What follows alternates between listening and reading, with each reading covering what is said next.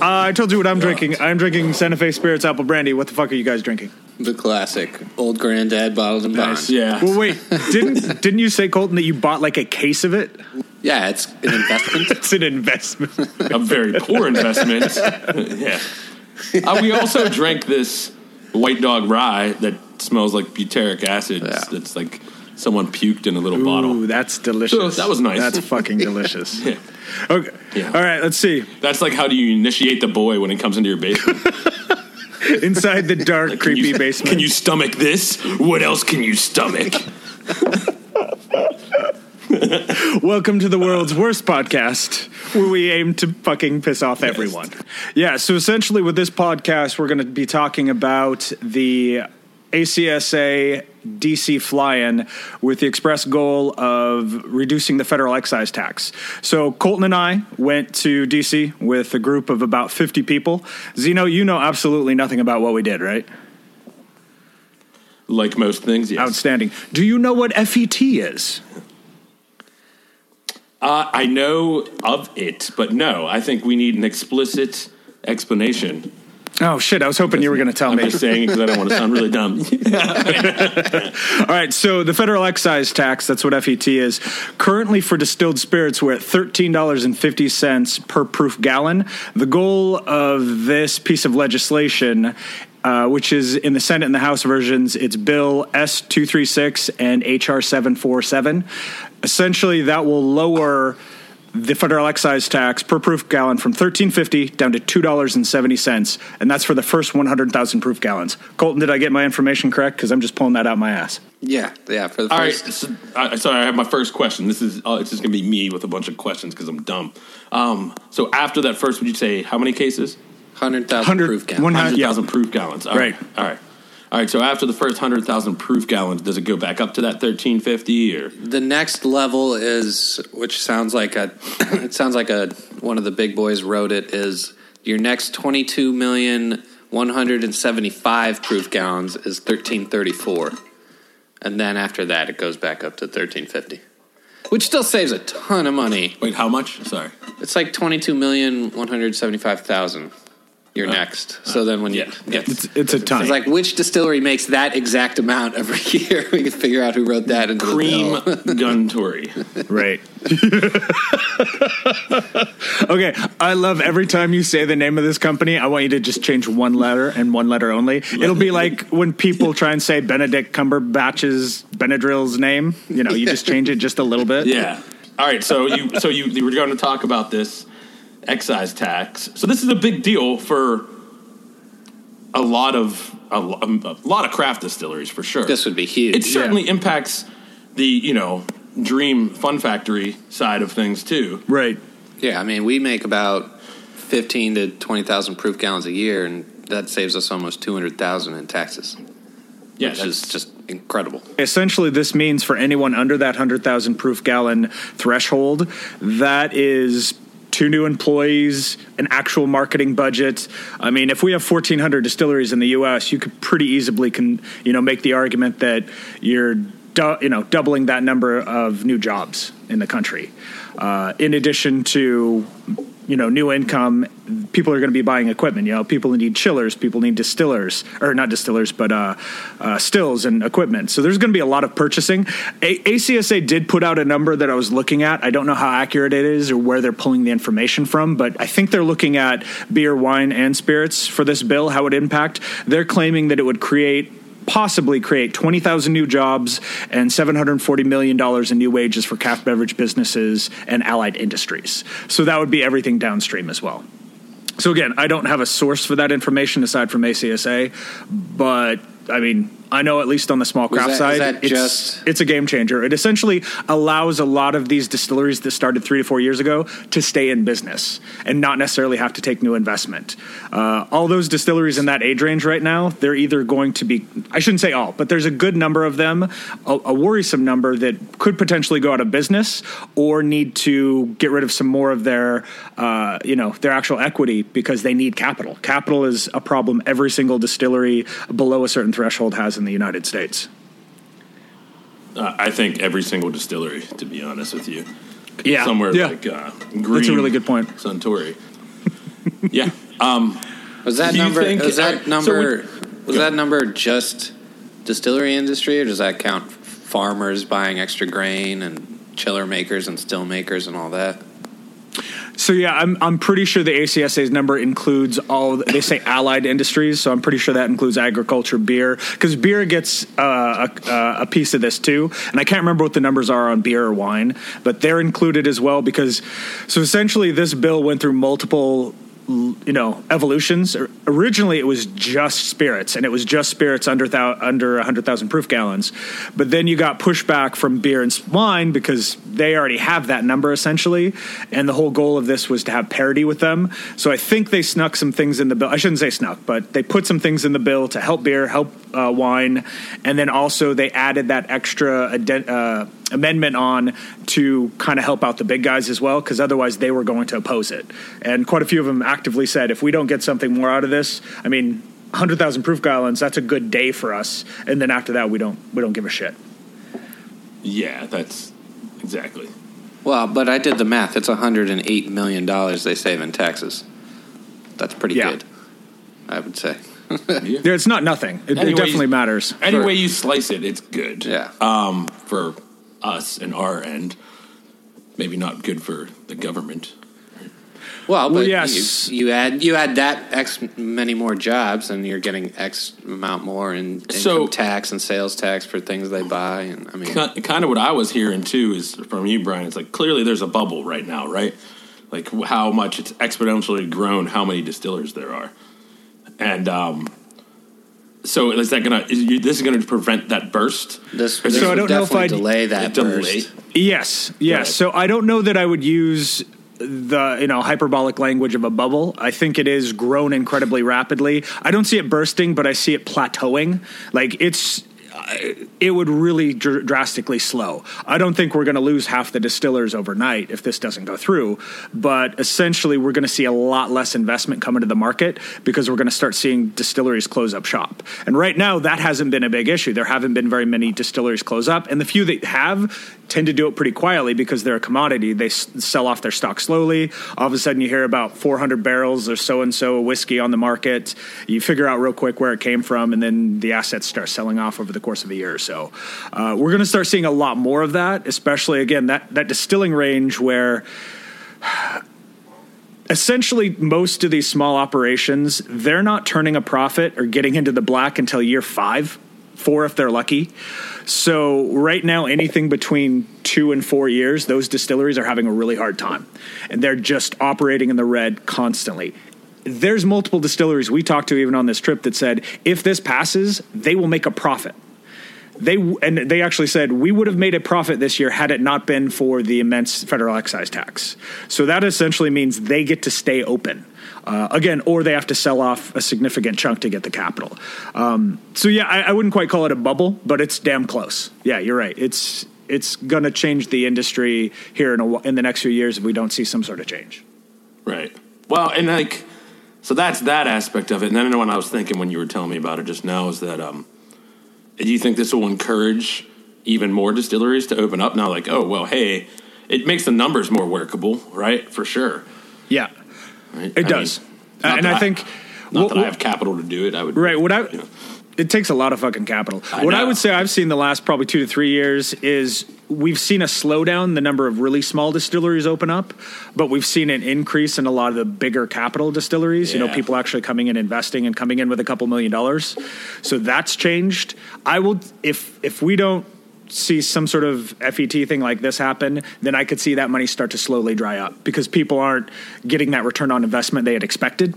It's not as viable. So that would be my concern. If this FET does pass, though, I think you're right. I think we'd actually see a new rush because a lot of these small distilleries could actually be somewhat viable, within 2 years instead of 5. So maybe we're going to see some more of these like distill pubs open up around the country. Which is definitely the best. Like it was the same thing in the beer world. You had all these production breweries open up early on in the craft scene, and then that started to slow down because distribution and shelf space and all that. And then once state laws started being better towards brew pubs, it just skyrocketed. So now that there's a couple states that are starting to allow distillery pubs, I think we're going to see a lot more just small scale. A distillery pub seems very hard to work the numbers right. But right. Yeah, that's harder than a brew pub. That's a weird model. I mean, because people don't pound spirits. Well, we do, but most people don't pound spirits like they do beer, right? They're going to go having 6 whiskeys, 6 old granddads. Right, but don't underestimate the margin on cocktails. I just drank 6 old granddads. Yeah, that's true. Cocktails are an incredibly good margin. So I think it's workable. I think the big thing that they're trying to push in this is that it's parity. So this bill is parity with what beer and wine already gets, because the small brewers already pushed something like this through. I don't know how many years ago. Shame on me for not knowing the exact numbers. But that's really what they're trying to push. Beer in the 70s and the Senator. Beer in the 70s and wine in the 90s. Yeah, I think you're right. That's when the bills went through. It was beer got it in the 70s, wine got it in the 90s. Yeah, see, I didn't know any of this. See, I'm learning so much, guys. But parity, that was actually my biggest problem. My biggest problem with the whole week is that I get why we're driving, we need parity with the other two, but I think it's the worst argument. I don't care if it's fair that the brewers pay more. We just need less taxes on us.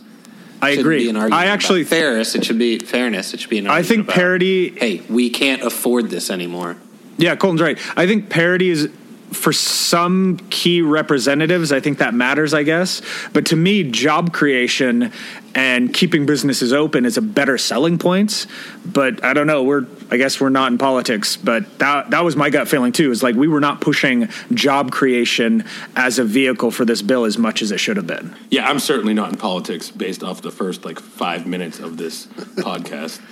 Ever. You mean turning boys into men? Yeah. Boys into men. That might mean I teach them how to tie knots and shit. You don't know what it is. You're Boy Scout leader. You're a troop leader. Yeah. Tie knots to my butt. I'm like, yeah, it's a double. That was not wide enough. They're never wide enough. Yeah. Damn it, son. Why now it's my son. It's real bad. I'm really bad. I don't have a son, everybody. The 3 people that are listening to this. Yeah. I swear to God, 3. I don't have a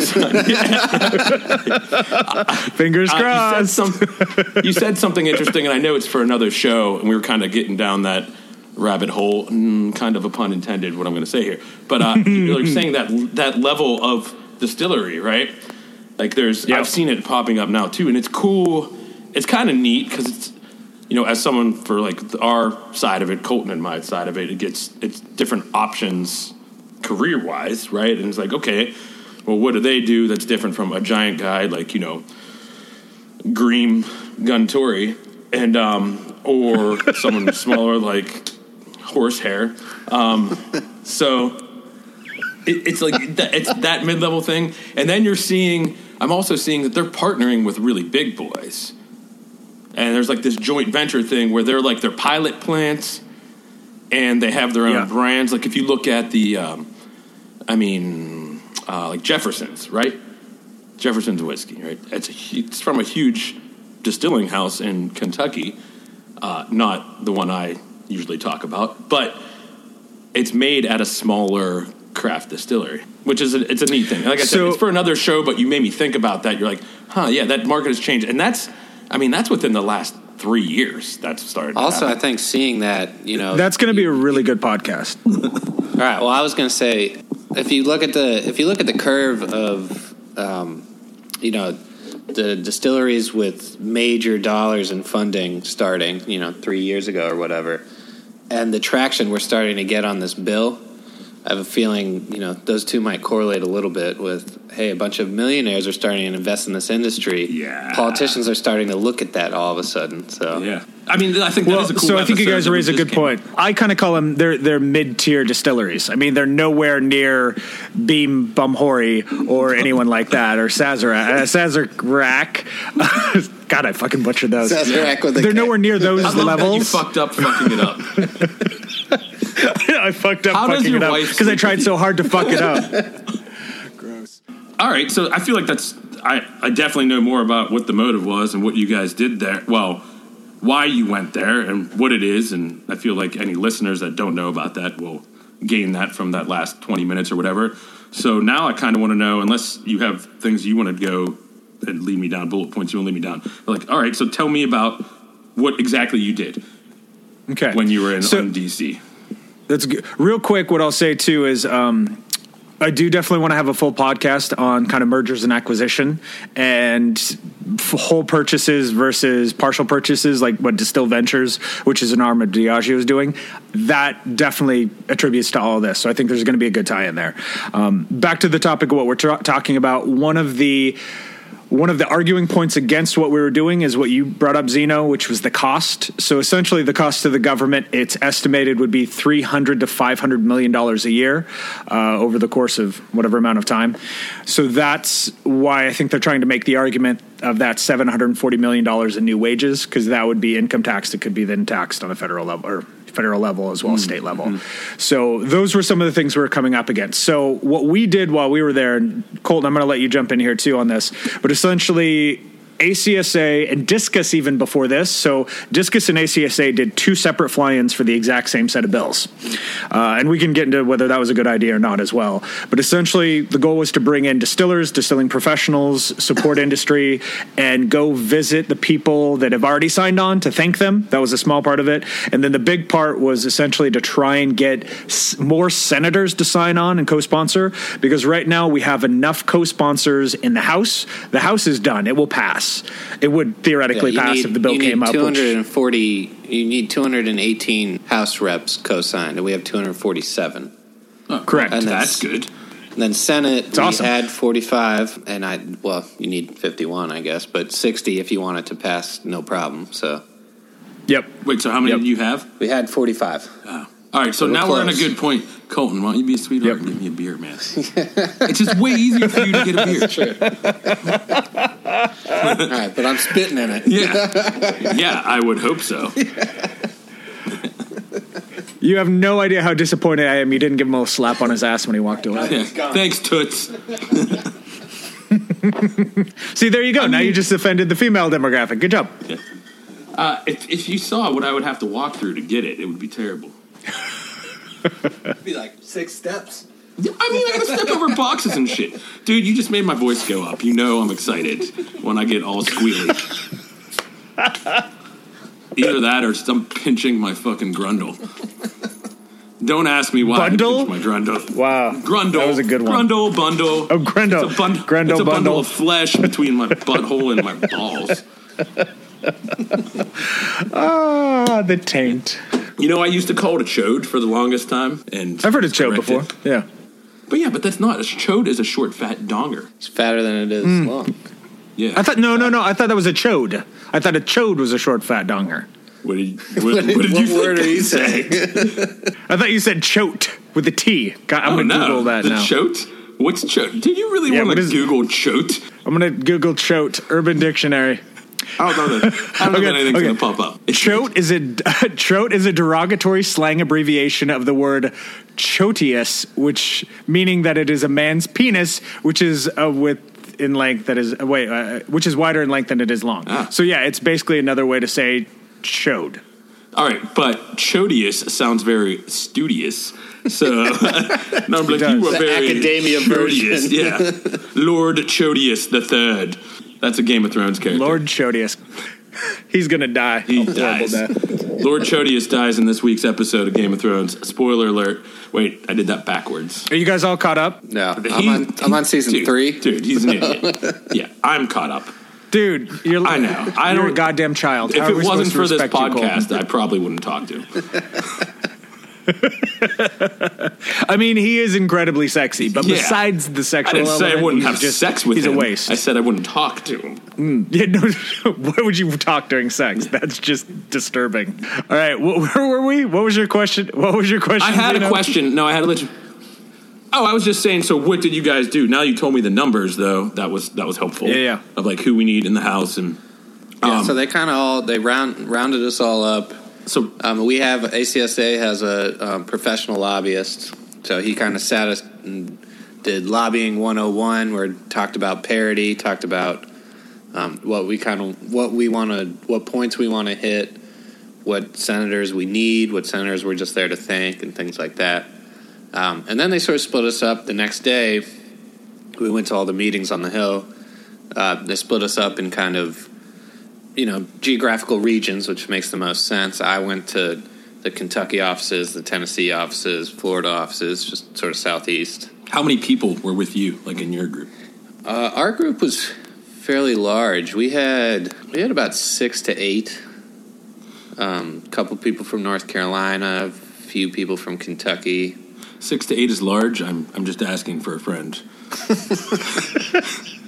So yeah, they broke it up into regional groups. So say they had a Pacific Northwest group, they had Washington, Oregon, they included Wyoming, Montana. They basically just tried to bunch us up in somewhat close geographical regions. And then we also had a couple industry professionals, so essentially support guys. So they had someone from BSG. There was a guy from Whiskey Systems, I think. They basically, again, kind of regional, but also just threw them in, again, to fill out numbers as well. So they could speak to the fact that a strong distilling industry is good for them as well, which essentially I was a part of that as well, as, being media journalist, publisher on the distilling side. They threw me in on the Northwest-ish region, west side, and we would be in groups of anywhere from 4, I think was the smallest, up to the biggest was like 8. Oh, so the 6 to 8 big region. Yeah.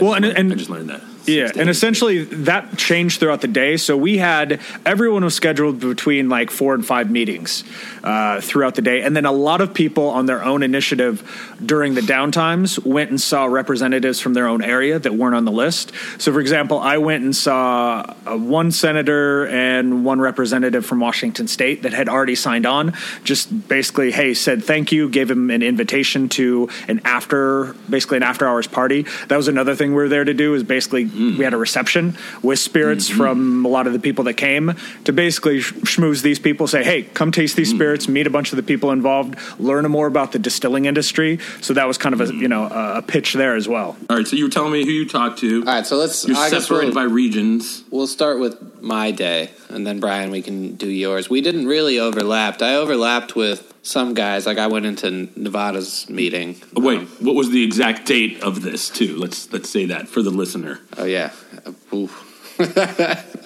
7. That's a really good question. I think I have it here. It was the Tuesday that they had the vote on healthcare debate. Oh, yeah. So it was not chaotic at all. The day that John McCain came back. Yeah. Yeah, we all watched. We got to see a bunch of people in wheelchairs get arrested. That's cool. That's my kind of thing. Best part of that. Dude, your computer's going to die. Go get your fucking charger. You Neanderthal. Dude, that's racist towards Neanderthals. Chill it, man. Yeah. There is at least one group I will not upset, and that's the Neanderthals. Yeah, the Jews. Fuck that. Wow, there's going to be so many quotes from this that eventually they'll hang us on. They're like Jason Zeno, the Jews. Fuck them. So anyway, moving on, we're terrible people. Go ahead. Yeah, Colton was going to you're telling me about your day. All right, Walk me through it like I'm a girl that's interested. So got up at 7, had some coffee. I started in... I mean, I feel like I'd want to shit in the hotel and not when I'm lobbying. Oh, God, yeah. That's a fair question. You got a suit on. I'm sorry, let me say it politely. Did you release your bowels? That sounds worse. Yeah. That sounds way worse. Yeah. Actually, no, I want to shit when I'm lobbying if you're in, like, government buildings. They probably have plush toilets. All right, enough. I don't know. I hate, like, what am I concerned with? I'm like, saving money, doing our industry helping. I'm like, what are the toilets like in D.C.? How many ply are their toilet paper? Go on. All right, 7 o'clock, you woke up. We started in Rand Paul's office. Weirdly, neither of the Kentucky senators and also neither of the Tennessee senators are signed on to this bill. I get why Mitch McConnell's not. As a leader, you can't really, but being the 2 biggest whiskey states, you'd think they'd be down with this kind of bill. Or bring jobs back to their... Or not, for some reason. They probably feel strongly about it one way or another. Well, Right? That's logical. It sounds like logic. So The one argument I heard on the Republican side was from a Wyoming senator. One of the Wyoming senators is on board, the other is not. And essentially his argument was, I agree with you, I want to do this. However, I cannot sign on to any bill that will essentially, how do you put it, that would change the tax code. He doesn't want to do anything that would potentially change taxes. Oh, no, it was deficit. I'm sorry. Let me back up. He will not sign on to any bill that would theoretically increase the deficit, which this based just purely on the lost revenue would. So he wants to do this. He agrees with the industry. He agrees with job creation, yada, yada. But he doesn't want to come out and get beat up for a vote that would essentially, or he doesn't want to co-sponsor a bill that would increase the deficit because that's what his platform runs on. So he's got to wait until it's part of a bigger tax bill. Then he can be a part of it because it insulates him politically, if that makes sense. I think that's part of the problem. That's a fair House of Cards argument. And that's what we heard all day was we can't. What I heard from every single office I was in is we can't support it, but we don't oppose it, which is super infuriating. Okay, so you're walking me through your day. So you spent the morning. So my first meeting was at like 8:30 or 9. I think 8:30 over at Rand Paul's office. We met with whoever the guy is that does his sort of tax plans and everything. One of his staffers, yeah. Yeah. I didn't meet with the actual senator all day. They were busy voting on healthcare. Wait, a senator didn't want to talk to you? Yeah, it was weird. They did on Grindr the night before. Crickets the next day. Hard Daddy. Who was it? Hard Daddy? Stiff Daddy. Stiff Daddy. Yeah. That's my looking to explore the halls of Congress. That's my Grindr name is Stiff Daddy. So we were waiting in the hall before we got in there, and we were like, why the hell is he not signed on to the bill? We're obviously going to ask him. You know, and in a berating fashion, all 6 to 8 of us yelling. He got in and immediately was like, "Hey, look, we really support this. Rand actually wrote parts of the bill, especially with Kentucky. They have some aging provisions in the bill, talking about paying taxes on your spirits when it moves out of." When it's done aging versus when you produced it. When it's dumped and bottled. Yeah. Something like that. I'm not 100% on what the actual provision is. But then the staffer goes, well, but what he's really concerned with some of the tax breaks that the wine industry is getting, because this whole bill, the whole reason it has any traction at all, is all 3 of the industries, wine, beer, and spirits, got sat down in a room and said, all right, what do you want? What do you want? What do you want? Let's make a bill that actually works for everybody. You know, Brian covered that a little bit earlier, but so Rand is on board except for what the wine people want. Weird that a Kentucky guy doesn't want tax breaks for wine country. Yeah, not sure why that is. That doesn't make any sense. So, but at the same time, it was we can't support it, but we don't oppose it. If tax reform goes through, it'll be in that bill and it'll go through smoothly. So it's kind of what you were just saying then, Brian. Yeah. Right. Well, and essentially too, we should probably back up and preface that these bills have pretty much a 0% chance of ever going on the floor on their own. They will never get a vote. That's not how it works. There's only 2 ways this could potentially go through. One, the most likely scenario is that this bill will then be rolled into the bigger tax code reform bill that the Republicans are really trying to push now. And because this has bipartisan support, it shouldn't have any problem going into that tax bill. Hopefully, fingers crossed there. But essentially, that's the most likely way this bill will get a vote, is if it's part of a much bigger reform side. The other option is that it gets rolled into another bill, and they're talking right now about essentially it's like the FAA, right? I think it's like a air traffic, or what is it, FFA or not FFA? Which I actually don't know what that is. FAA, yeah, thank you.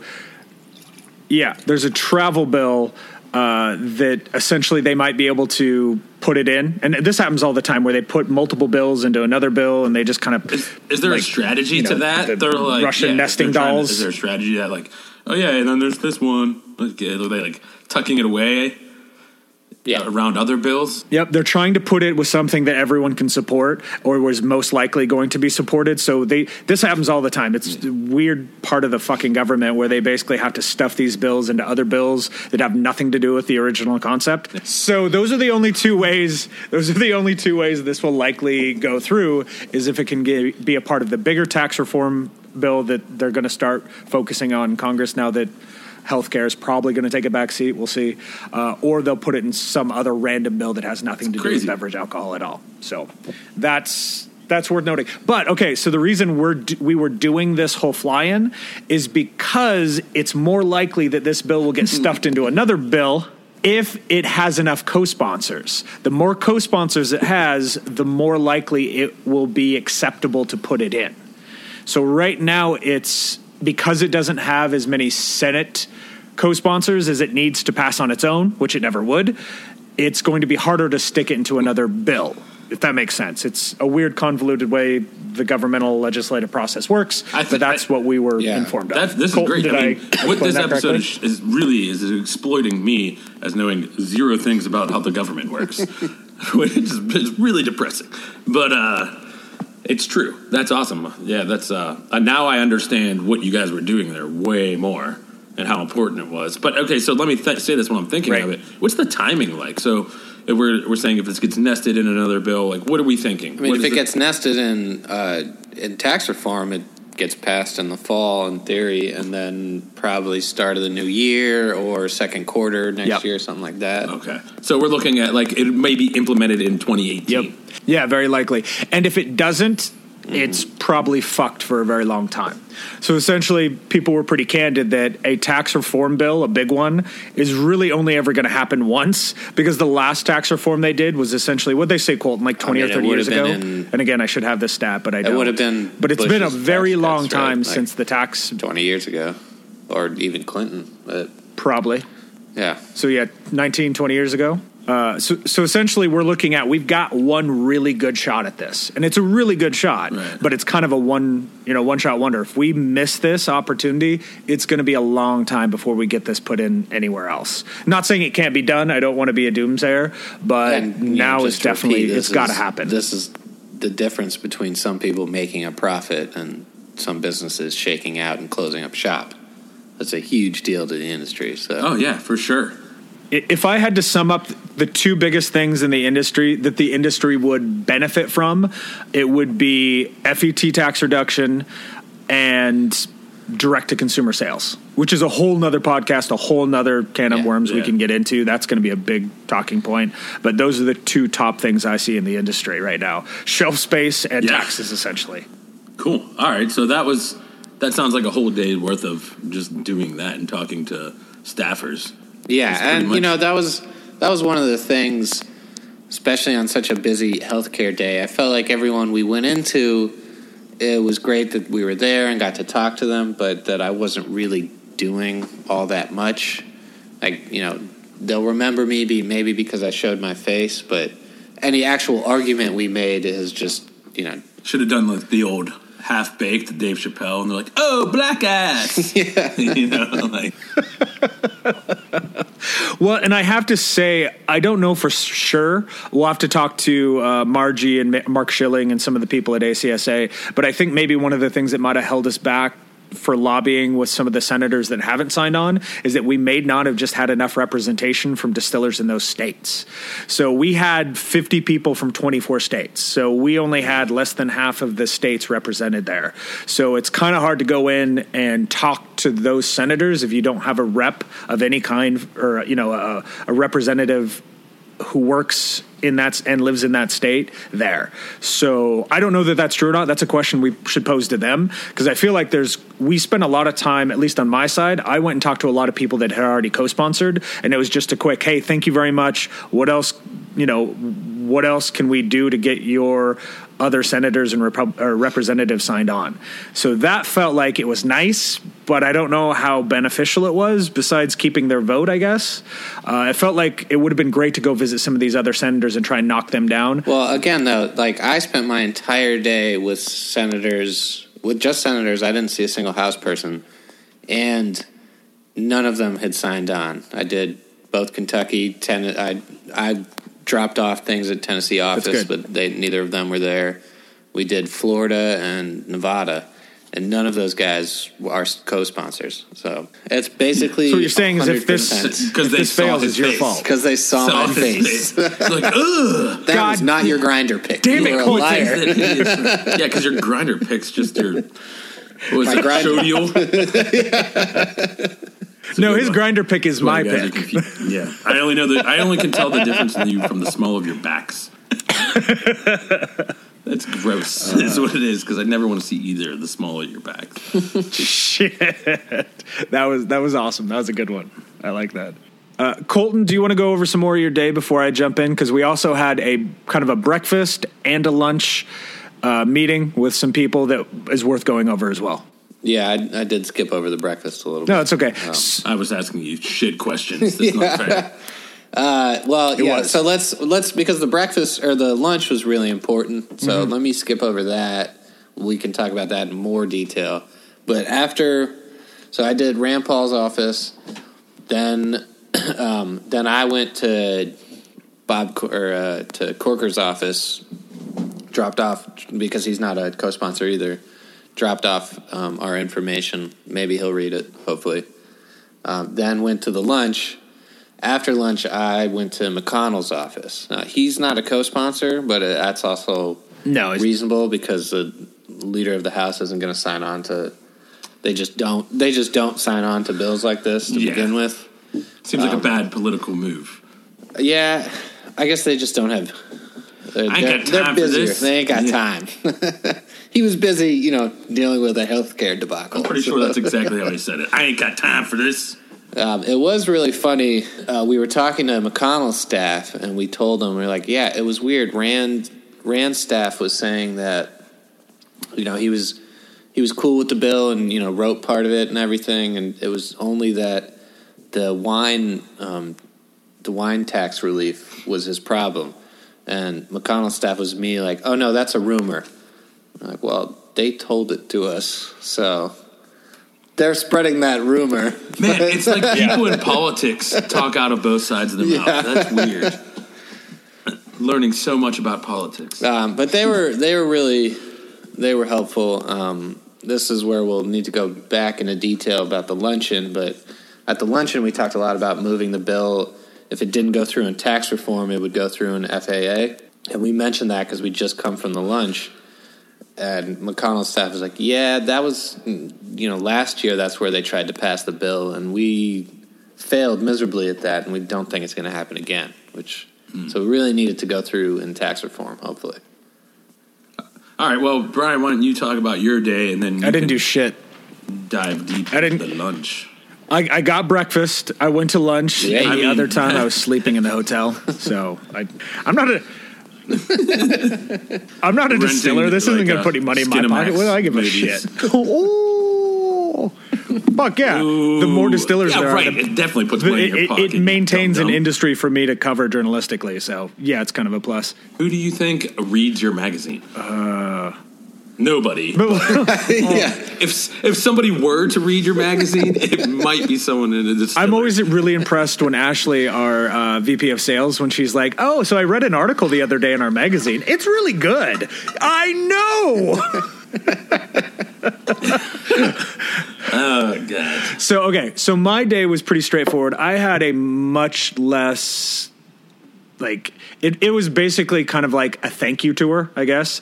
So we had a lot of people signed on. So we went to some representative. I won't even go through the full list. I'll just say we touched on Oregon, Wyoming, Montana. And I personally went to some of the people from Washington, senators and representatives. And it was essentially thank you.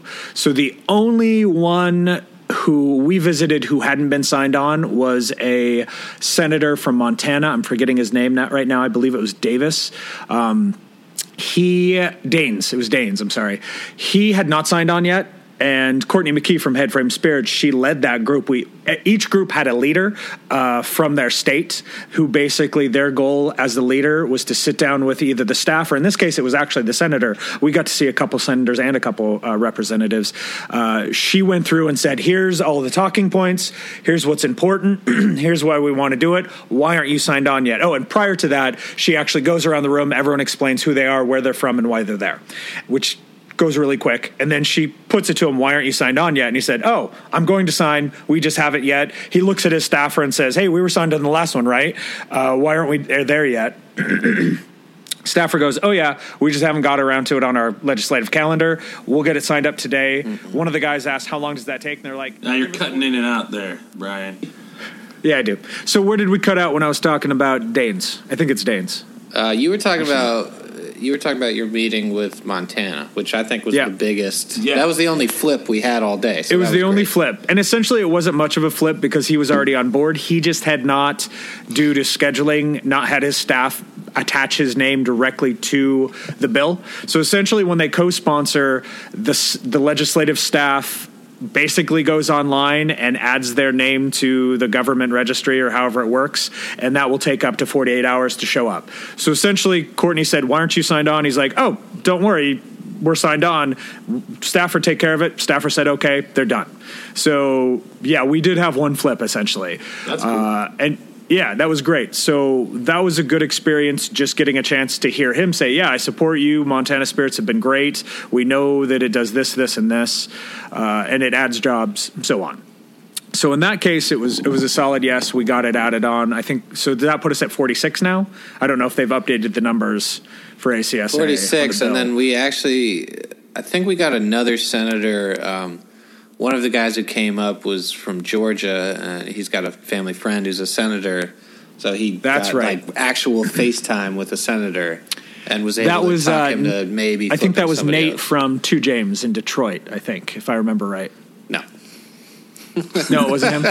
That is terribly wrong. It was Chris from Ghost That is Coast inaccurate information, fake news, Brian. Yeah, you're 100% wrong. Chris from Ghost Coast down in Savannah. Right. That's right. I was completely wrong. Chris is super cool. Yeah, that is his last name. His last name is like a planet or a system in Star Wars. In Scientology. That is amazing. I really like him, and I hope that he never listens to it. He's really, I like him. Yeah. He's funny. Yeah, they're great guys. Yeah. That's good. So that was good. So maybe 47. Yeah, which is great. So yeah. So anyway, that was essentially my day. And then the 2 big points worth noting, and I'll actually start with the lunch and then go back to the breakfast. The lunch was specifically, it was an actual fundraiser for Representative Kevin Brady out of Texas. And he's known Mark Schilling, the current president of ACSA, for 30 plus years. They joked about each other's hair. Mark has this incredible rocker long hair, and Brady has no hair. So Brady does not. Brady has absolutely no hair. So Kevin Brady is awesome. He is the chair of the Ways and Means Committee, which is really, really fucking big deal.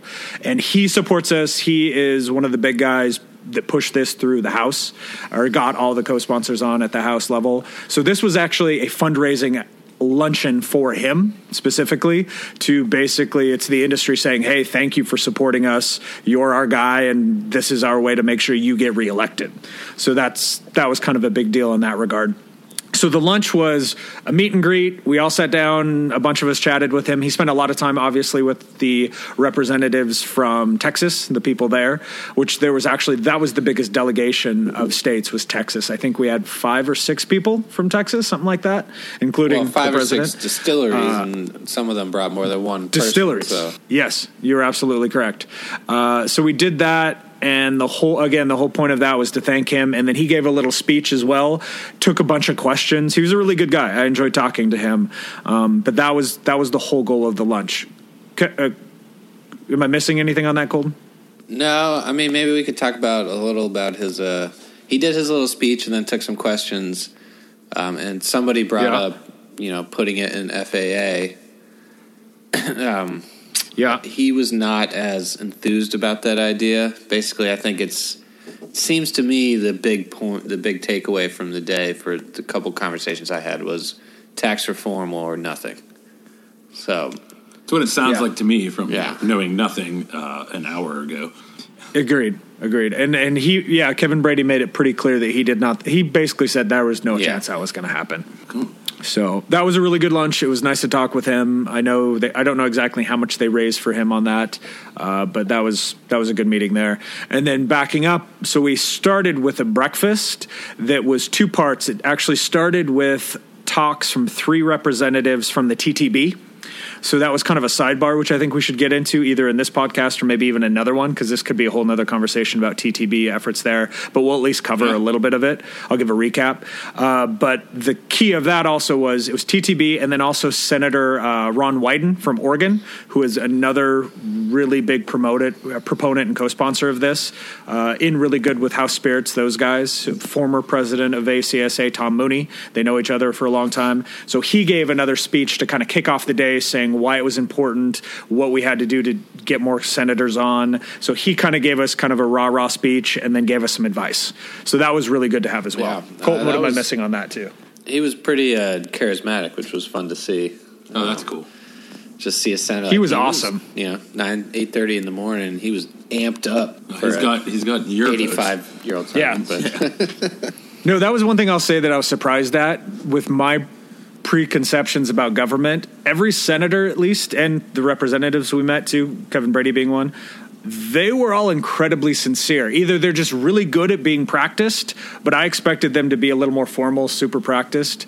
But they were very sincere, kind, excited, how many genuine. senators did you actually I was really meet? Taken aback. Because I met 0. Besides, I met Wyden. But I met Wyoming, Montana, I'm saying Oregon. Like actual senators, not senator staff. No, that's what I'm saying. Actual senators I met. I think I met 3. Okay. Yeah, on that day. Yeah, because the Wyoming senator also came in. We started with staff, or actually, Montana, we started with a staff meeting, and then the senator came in halfway through. And then Wyoming, he was there, and he sat down with us immediately. So I met 3, including Ron Wyden. It sounds like when you guys said you were going or whatever, I was like, oh, yeah, whatever. Jason Zeno, that's how whatever. My typical response to everything. But it sounds actually kind of cool. I had an interesting I'm really glad we got to go. After McConnell's office, we went to, and I'm going to blank on his name. I'll look it up later. Cool, that really means a lot to him. Yeah. Well, he didn't sign on to the bill, so one of the Florida senators. So fuck him. And that was pretty interesting because Florida man says no. Okay, where the fuck were we? We were talking about the breakfast thing, right? Talking about Wyden. Yeah, Ron Wyden. Florida He's cool. Man. So what the fuck happened in Florida? I'm forgetting. Heard through most of the day, we can't support it. We can't support it, but we don't oppose it.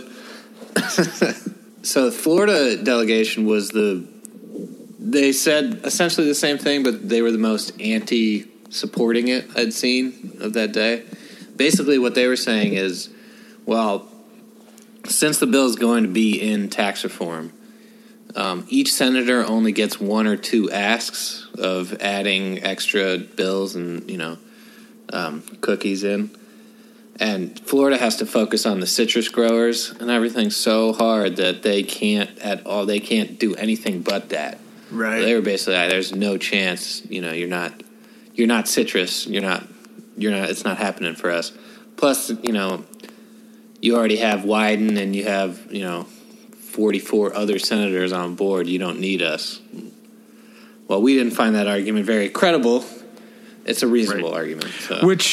No, that's right. I remember that now. The big problem with that argument, unfortunately for us, is that, again, it may not make it in the greater tax bill if it doesn't have enough co-sponsors to basically hit that critical mass. So they're kind of saying, yeah, we'll definitely sign on when you're on the bigger bill, but without their signature, we can't get on the bigger bill. So it's kind of puts us in a shitty position. But, yeah, you're right. They were probably the most unsupportive. Words are hard. All right, we're definitely having an error here, so give me a second. Okay, so you can probably guess that was not how we intended to end that episode, but it happens. We are actually going to have a follow-up to that, FET Reduction Part 2, available on our website, stilltalkingpodcast.com. If you'd like to follow us on social media, it's at StillCast across the board. Thank you guys so much for listening, and please come back. All right, bye.